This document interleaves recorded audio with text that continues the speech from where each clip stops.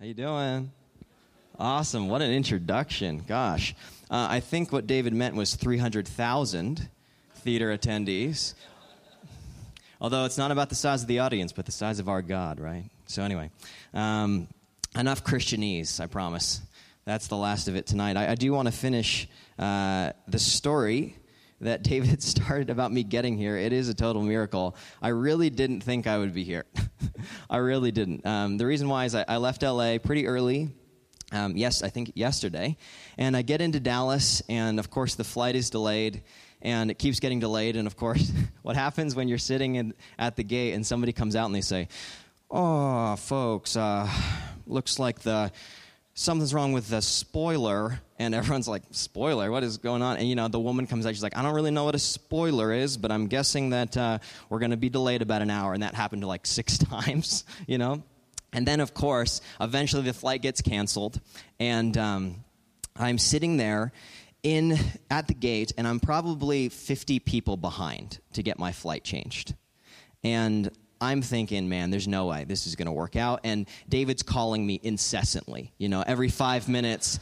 And I'm just like, "David, I'm still in line, bro. Like, I'm still in line. I can't move. I don't want to cut these people. I'm a Christian. Like, we need to find another way." And of course, David's wife is praying, faithfully the whole time, like, "God, you got this," and David's freaking out. And I'm not praying either, okay? But basically what happens is, I'm in line. I'm in the back of the line, 50 people ahead of me, and all of a sudden this guy, this other agent, he walks over to this other desk. He says, "Hey, I'll take the back of the line." So me and, 8 other people walk over to this other desk. So suddenly I'm pretty close to the front of the line, which is great. But every person ahead of me, and this is a true story, every person ahead of me, they're like, "Well, there's no flights to Wichita tonight. You're going to have to go at 3 p.m. tomorrow." And I'm thinking, well, I got to speak at 10 a.m. tomorrow. That's impossible. I can't be there. And I guess we're going to have to reschedule, or I'm going to have to drive there or something. Or David's saying he's got a pilot friend that can come pick me up in a prop plane, which may or may not be true, given how much I know about David. I don't know. But I'm sitting there in line, and I get to the front, and I look at this guy, and hey, guys up there, sorry. I look at him, and I go, "Look, bro, I gotta get to this Christian college, okay? I'm speaking there. It's a big deal." And he goes, no joke. This guy looks at me in the eye and goes, "Oh, you're doing work for the Lord." He's like, "Well, we gotta get you there, don't we?" And I go, yeah, I mean, sure, I guess that's what we're going to have to do. And he's looking at his computer, and you know how that works, right? Like, he's at his computer. I don't know what he's typing in or like how that system works. And he's typing. He's like, "Okay, And I go, "Are there any flights to Wichita?" And he says, "Well, there's no flights to Wichita." And I go, "Then we can't get me there, And he says, "Well, maybe Kansas City, Oklahoma City." And then all of a sudden his eyes just open up, right? And he goes, "Wait a minute. There's one more seat to Wichita at 9:35. Everyone behind me is just pissed. So pissed. Everyone in front of me is like, "No way, are you kidding me? What just happened?" So I get the last seat on this plane to Wichita, and I'm sitting there at the gate afterwards, and I'm praying and just thanking God. And I'm just like, "Man, that's so cool. I got to see God do that. I mean, it's totally worth the delay and whatever." And I'm praying. I'm like super hungry. I hadn't eaten all day. And I was like, "I don't want to spend money right now, whatever." And all of a sudden, Leroy, the guy who's, he comes up to me. He's like, "Hey, man, I'm so sorry. Did you get something to eat? Here's a meal voucher." So I go to Subway, and then I say, now I'm here. I mean, amazing, right? I mean, that's so cool. Yeah, you can clap that up. Gosh, I love that kind of stuff. Like, that's the reason why I come here. So anyway, good morning. My name is Brian. Again, I'm 25 years old, and I did not attend a private Christian university. At USC in Southern California, we don't have Bible classes. We do not have chapel services or convocations like this. You might call it a secular college. Your teachers might call it Sodom and Gomorrah. Before coming to faith in college, however, I was in a really, really, really bad rock band called Arts and Crafts. I was the lead singer. This is true. I hope this isn't being recorded. Oh, this is being recorded, isn't it? Okay, you can't find it on YouTube. I'm sorry, I know. Okay. But I was in this really bad rock band. You know, between classes, I would listen to a lot of Green Day, not to be confused with Third Day. Yeah, all right. And the ladies had a lot shorter skirts than Jesus, so I was much more interested in a personal relationship with one of them. Now, I can't promise that today's talk will have a lot of Christianese, and that's probably a good thing. And I can't promise that I'm going to quote C.S. Lewis like every pastor ever. But what I can promise you is that today's talk will be honest. And the reason why I think that's important, of course, is because if you didn't know, outside of the Bible Belt or the Christian ghetto, most people think Christians or evangelicals are dishonest, inauthentic, bigoted, backwards, backwoods, the most inauthentic people on planet Earth. And so I try to come here to not BS anybody, because I think that's important to understand that God is an authentic God and he can be experienced. Outside of the bubble, which I didn't grow up in, again, which is probably great, but outside of it, pastors are those who steal money from their congregations and sleep with their secretary. Evangelists are those who hang a sign up that says turn or burn outside of the sports stadium, and Christian kids are just those who believe in Jesus because their parents would be upset if they didn't. And that's the real thing. But to be honest with you, growing up, I thought evangelicals were like children of the corn, okay? I was terrified. Like, I wanted nothing to do with them. I thought they kind of foamed at the mouth. You know, I didn't really want to hang out with them. I didn't really like church either. And I think that's why I get asked to come to a lot of these places. It's because they want me to share that story, the story of the young man who did not want to become a Christian, but did. So that's the story I want to share with all of you guys today. Ever since I was 9 years old, I wanted to make movies.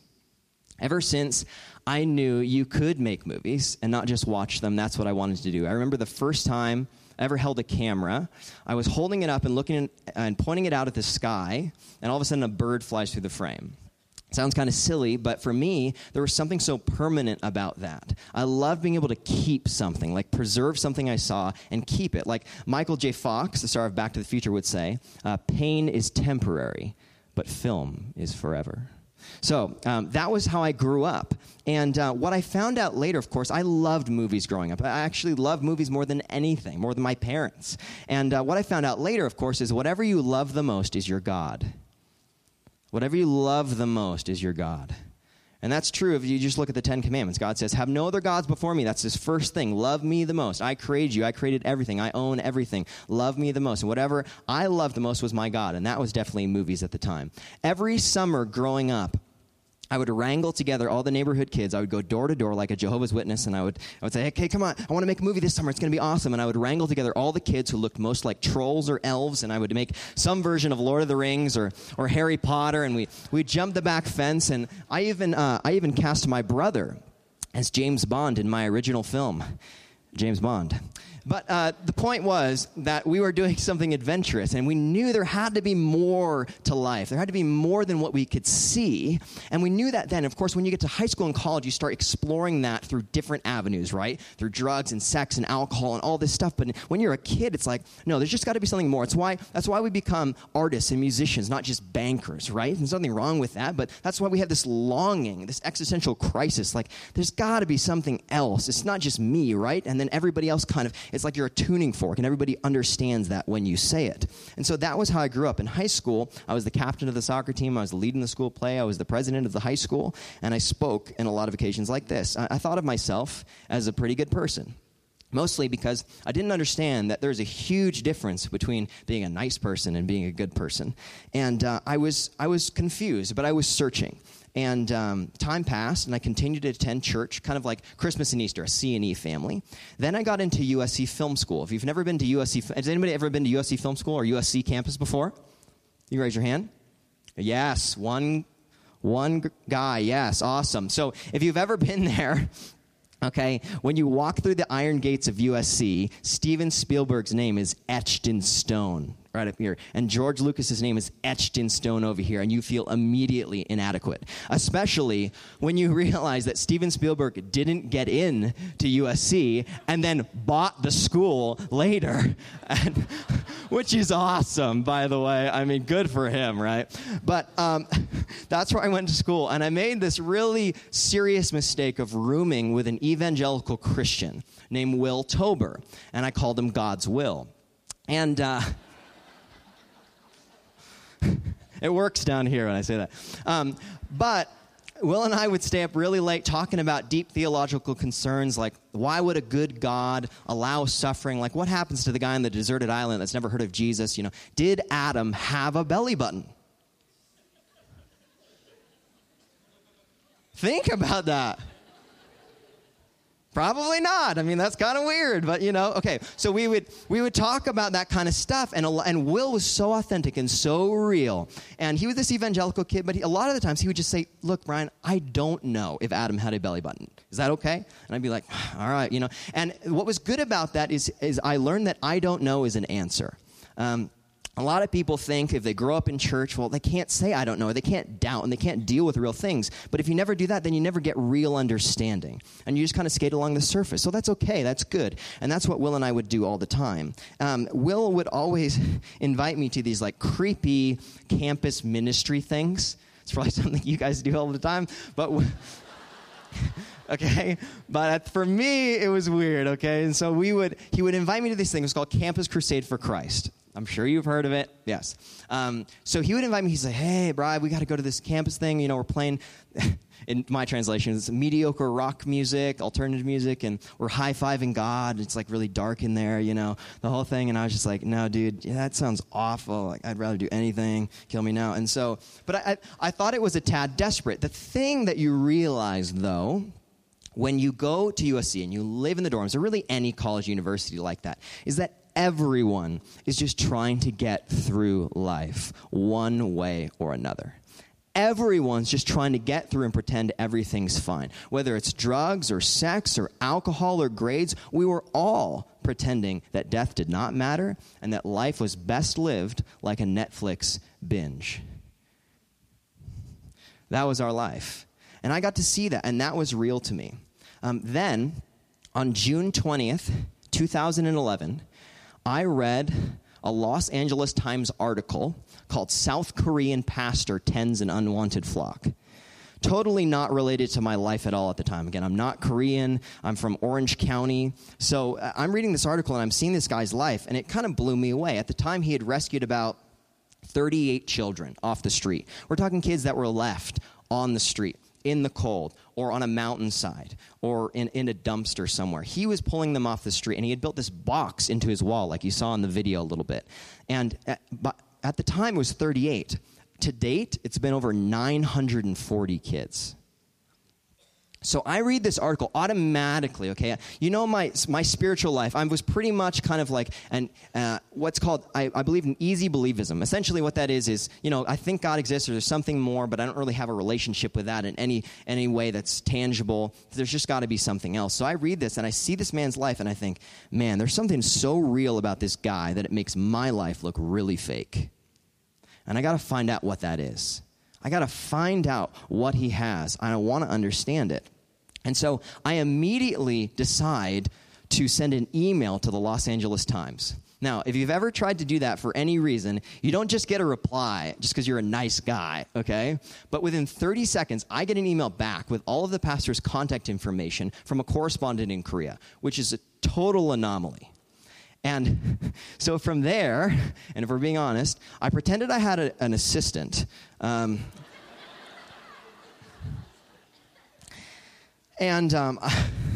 Sheila sent an email to Pastor Lee. Oh, gosh.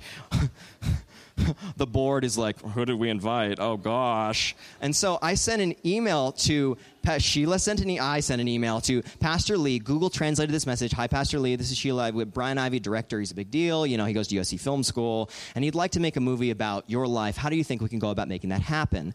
And, so we send this email off to, pastor.lee@hanmail.net or whatever it was, and don't hear back for a month. Of course not. Why would we ever hear back? This is a total pipe dream. This is never going to happen. You're not going to make a movie about this guy in Korea. It's never going to exist. Then all of a sudden, I get an email from Pastor Lee, clearly Google translated back to me, okay? And it says this, and this is from him directly. It says, Dear Sheila, don't know what mean to make documentary about my life, but you can come live with me if you want. And so, what do you do when that happens? You go. I mean, you send an email back. Okay, see you soon, Pastor Lee. And so the problem was, of course, we had no money. Okay, we're in college. We don't have any money. And at the time, there was this new platform online. And, of course, you know what it is now. But at the time, it was not really in vogue yet. It was called Kickstarter. Does everybody know what that is now? Okay. For those who don't, Kickstarter is an online crowdfunding platform where you basically set a financial goal, right, for a piece of technology or an album or a movie that you want to make, and then you just beg all of your friends and family to help you reach the goal, right? And so we were going to set a $5,000 goal to make this film called The Dropbox. And I'm sitting at my computer, and God's will, my friend, is basically like, hey, I think God can do more than $5,000. I think you're just not having enough faith, something like that. Okay. And so I'm hearing him say that, and I'm looking at this, and I'm like, you know what? And I post a $20,000 goal. And we raised all the money. $10 to $20 at a time from people all around the world, people like you that I'd never met before in my whole life, and a lot of Christian people. And they would send me messages like, God bless you, in his service. And I'd be like, sure.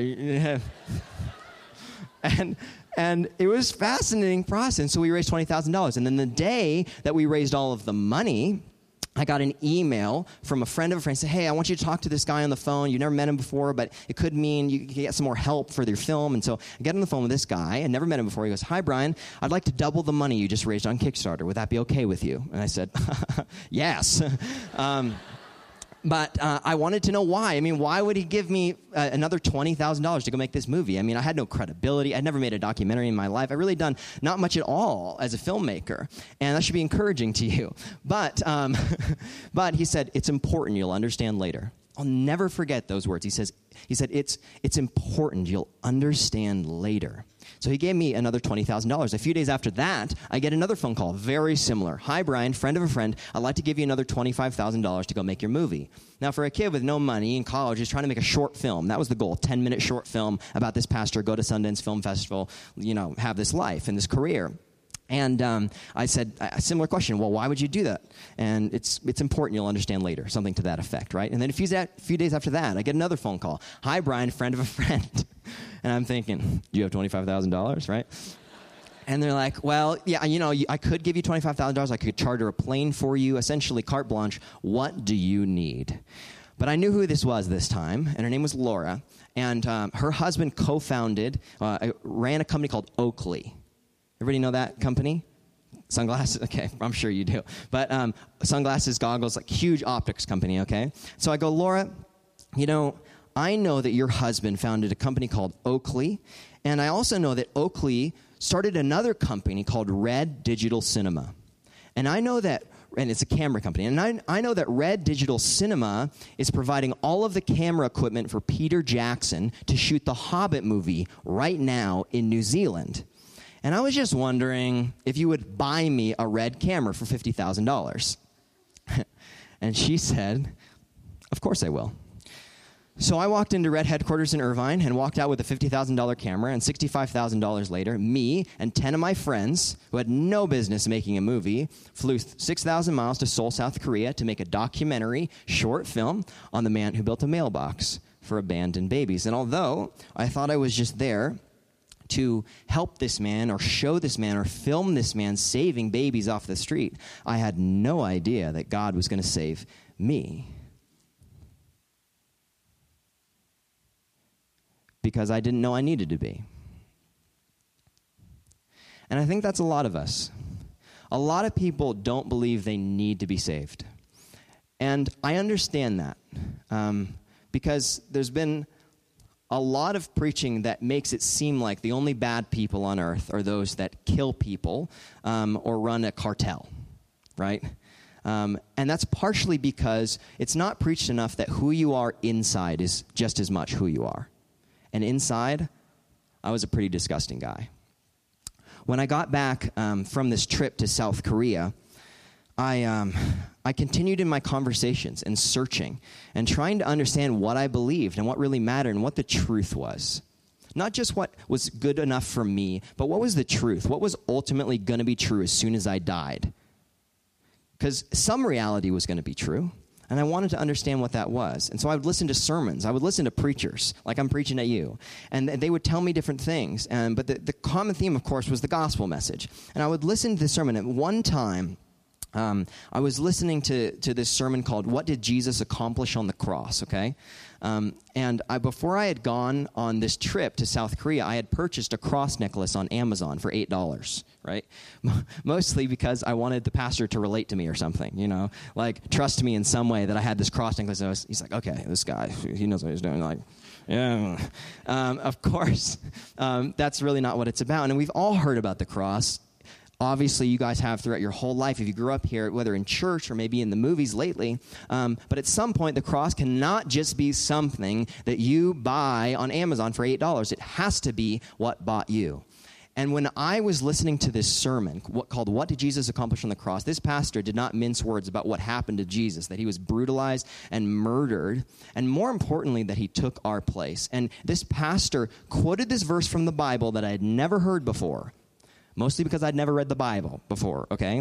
And it was this: He made him who knew no sin to become sin, so that through him we might become the righteousness of God. And like a movie in my own head, I start seeing Jesus Christ take my place throughout my entire story. My story. Not somebody else's story, my story. In front of a computer, addicted to pornography, pants around his ankles, in abusive relationships with women, screaming and yelling at my parents, a lot of different places, and ultimately on the cross, the one place where I didn't have to go if I would let Jesus go in my place. So, if you're here today and you don't know what you believe, that's okay. Talk about it with somebody, but realize that there is a massive, massive difference between saying that you believe at some point in history this Jesus guy did all of this, and that at some point in history, this Jesus guy did all of this for you. Massive, massive difference that I realized. On that day, I started crying over my computer. The same computer that I've been addicted to pornography on for about 5 years of my life. I was totally broken. I had no vocabulary for this. Later on, somebody told me that's called repentance. I had no idea, but I knew I was sorry. Deeply sorry. Not only that I had hurt women and family and friends, but God's heart. And it broke me down.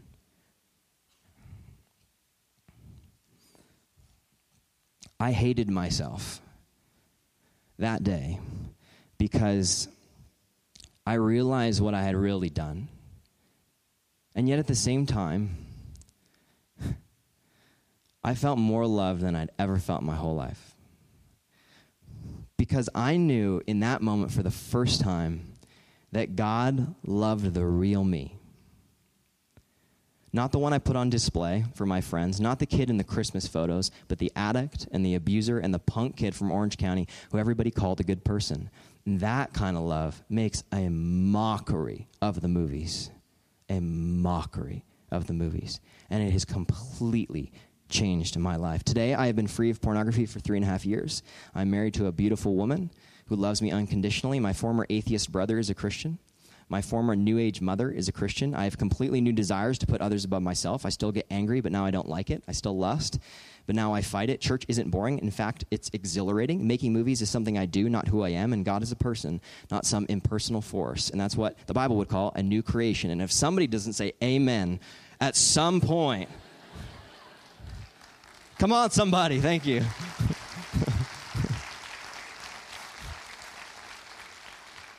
Like I said, I don't know exactly what it's like to go to a Christian high school or a Christian college or to grow up in the church. I just don't. In many ways, I'm jealous of you.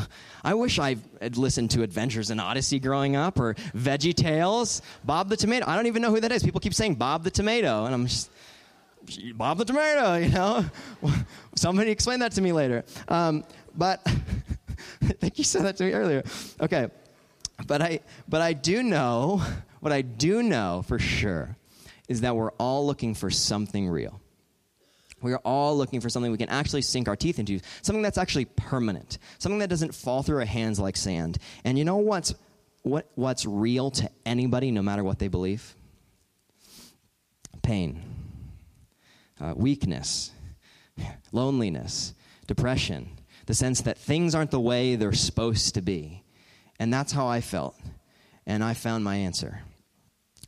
When I do interviews about my story, about my testimony, about coming to faith in college and all those sorts of things, and about movies, people always ask me this question, which is so interesting, and maybe it's just because I'm a millennial or whatever that means. And they always say, why do you think people are just walking away from their faith all the time? What is it about the church today? I mean, why are they walking away from church? And obviously, I don't have a perfect answer for that. I can't fully explain why that is. People have different reasons. But I think one of the biggest reasons for that is that the Bible makes our version of Christianity in America oftentimes look very fake. Very fake. And I think we all know that because we rarely get to see somebody living by real faith, like laying it all on the line. And I got to see that in South Korea because Pastor Lee, although he's celebrated as a hero by the whole world now, Pastor Lee was a violent drunk, a terrible guy who had aborted children with disabilities that he found out in utero because he didn't want anything to do with that kind of baggage in his life. And then when he got saved, he started adopting, and he's adopted 15 children with disabilities. That's mind-boggling to me. And he lives every single day in a way that makes no sense to the rest of the world. And that was what was so real about his life. He wasn't living for this however many years we have. Prince just died at 57. He wasn't living for 57. He was living for forever. And that was so real that it made my life seem fake. And it's changed everything for me. And when you experience that kind of faith and that kind of life, and you get that kind of reality, and you're around it, even when you're near it, it makes college parties look like kids playing in the mud. And it makes the American dream look like a reboot of Full House. No offense. I know it's not easy to trust God all the time. I know it's not. It's confusing. It's hard. When I try to share the gospel on an airplane, sometimes I chicken out. It's not easy. Nobody likes being rejected. But when you really step out in faith and you see God swoop in and do something that's impossible for you to do, it becomes impossible to live for anything less than that. Impossible. And that's what builds your faith. Over the past year, I've been doing some research on what was called the last great spiritual awakening in America, the Jesus movement. I'm sure some of the older folks know what I'm talking about. Jesus freaks, right? Hippies, 1960s, 70s. Jesus is better than hash, okay? That was like the slogan. Everybody know what hash is? I'm so sorry if I'm indoctrinating. Okay, but basically, the idea was Jesus was better. But what characterized that movement was what's called direct personal evangelism. And that's what I want to talk about. Direct personal evangelism. It meant they had their Bible at their side, a big black Bible, and they would walk up to random people, and they would just say, hey, man, Jesus loves you. And then they would talk to them about it. Amazing. And I started doing research on this movement for a movie that I'm making called The Jesus Revolution, okay? And I'm reading about these guys, and I'm reading about them doing all this stuff, taking action, not just hearing the word, but doing the word, walking up to random people, being willing, having the capacity to be rejected by people all the time. And I'm thinking, I got to be a Jesus freak. Like, I'm not just going to read this stuff. Like, I want to go out there. And so, this is what I do. I was listening to a pastor named David Platt. Does everybody know who that is? Okay, David Platt, right? Awesome guy, radical guy, right? But, like one guy got that. Okay. Orange book, get it, it's good. Okay, so David talked about how he used to do street evangelism when he was in his 20s in the Voodoo district of New Orleans. And he would put up a sign that said, "I'll tell your fortune for free." And people would come up to him all the time, and he would just be like, "Hey, man, you want to know where you're headed after you die?" You know, that kind of thing. And then he would have conversations and reach hundreds of people. So I decided to go to Staples, and I make a huge sign that says, "I'll tell your fortune for free." And I get some lawn chairs and a table, and I sit in the middle of Venice Beach. Okay, just me. This is about like 9-10 months ago, okay? I've been doing it every weekend. So I sit in the middle of Venice Beach, and everybody just starts laughing at me. You know, we got guys over here doing breakdancing, and then there's a guy over here walking on glass, and I'm like, "You're laughing at me? You're laughing at me? Come on." And so I'm sitting in the middle of Venice Beach, never done anything like this before, and all of a sudden, a few people start coming up to me. Atheists, agnostics, Satanists, Hare Krishnas, Buddhists, and I just start having these conversations. And basically, this is how I do it, okay? I make these little fortune cookies, okay? Silly, but it's effective. And I say, and it says, you know, "Are you ready for the most honest fortune of your life? Everyone's going to die. We just don't know when." And so I have this conversation, and I say, you get 3 options, okay? Either you die and nothing happens, you die and you automatically get reincarnated as something cool like an animal or whatever, or you automatically go to paradise. Or third, you're a sinner, so you need a savior. Pick. And usually people pick number 2, right? They pick, okay, well, I'm a good person, so I'm probably going to get reincarnated as like a cheetah, or I'm serious, okay? And what's amazing about this process, though, is that most people I've met have never heard the gospel before. Never in their life. I share the gospel with them, and they go, "Hey, thank you. I mean, I've never heard that before." This is the majority of my conversations, as if this is like news to everyone, which is an important point here. But one time I was out there, and the night before I went out there, I had a dream about a whale. A little weird, okay? A whale washes up on shore. And I'm like, "Oh, that's so weird, God. Like, what does that mean? You speak to people in dreams sometimes. Like, how am I supposed to understand that?" So I go out to Venice, and I set up my whole setup, and it says, "I'll tell your fortune for free. I've got my fortune cards, and I've got my chairs, you know, one for the person, one for me." And this girl immediately comes up to me, and she says, "Hey, I'm a witch." And I go, "Excuse me?" She says, "I'm into Wicca. I'm a witch. You know, I'm really into magic." And I was like, "Sweet. Do you want to be into Jesus?" She's like, "I don't know. Tell me about him." So I say this. I always say this. I start with something that's very neutral, like common ground. I say, what we can all agree on is that all men doubt the existence of God sometimes, and that some men doubt the existence of God all the time. But we all feel alienated, like there's something preventing us from getting close to that higher power or that being or God that we want to be close to. And the Christian explanation for that corresponding reality is sin, that God's holy and we're not, and we need somebody to take care of this because this is separating us from God. And Jesus came to die to remove that so man and God could be reconnected. And that's what you're actually looking for in magic. And she goes, "Yeah, that's what I need. That's what I'm looking for." And I'm like, no, wait, you didn't hear me. You're supposed to be really mad. You're supposed to be offended. You're supposed to hate me. You're supposed to walk away. She says, no, this is exactly what I've been looking for. Actually, I wasn't even supposed to be here. I'm actually leaving the country in an hour. And I go, "Excuse me?" She says, "I'm leaving the country in an hour. I'm not even supposed to be here. I don't even know why I'm here right now, but I just felt like I was supposed to be here. Now I'm talking to you about this, and this is what I've been looking for. This is what I need." And then she goes, "Oh, yeah, in regards to your question about, you know, those 3 points, like reincarnation, I would want to be a whale." And I said, "Yes, you would." God is alive, okay? So my brother's on campus. I tell my brother this story. He goes onto his campus, okay, to try to interview people. My brother's a voice actor, which is awesome. Go to kevinivey.com, check it out. And Kevin's on campus with his microphone. He's talking to people. This is the first time he's ever done it. This was like a few weeks ago, okay? Fresh miracle. He's walking around campus talking to people about their faith, wondering what they believe. He does a little podcast called What in the Worldview. He goes up to this kid. The first group, they're not really that interested. He's trying his best, and he kind of gives up immediately because it's disheartening. Like, nobody likes to be rejected. All of a sudden, he sees this foreign exchange student sitting on a bench, and he's like, "I don't really have time. I got to go to class. Got like 5 minutes." So he walks up to this kid, very reluctant. And the kid starts talking to him. And Kevin says, "Hey, what do you think, happens after you die? What do you believe?" And the kid just says, "I've been thinking about this a lot, actually. I just went to Easter service for the first time. I'm actually reading the book Mere Christianity. You ever heard of it?"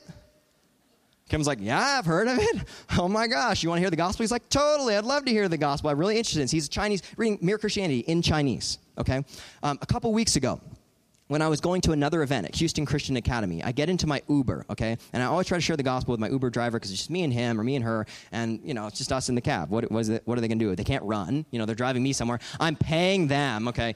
So basically, I'm sitting next to this guy, and he's all of a sudden just starts this verbal assault against me, against Christianity. Doesn't know I'm a believer. Just like, I hate Christians. They're so bigoted. They're so backwards. I can't stand them. I hear them on the news, and I just want to curl up into the fetal position. I just want nothing to do with religion. I walked away from it 20 years ago. He says from Ethiopia. He's one of 8 kids. Okay, his name's Makonnen. And he said, my dad was killed by the Egyptian government because of what he believed. I don't want to believe in that. I don't want that lifestyle. And I go, dude, I'm a believer. I'm a Christian. I hope this isn't awkward. I feel really awkward, uncomfortable right now. But look, Jesus would agree with you, okay? Because he was saying, I hate the hypocrites. And I said, I get it.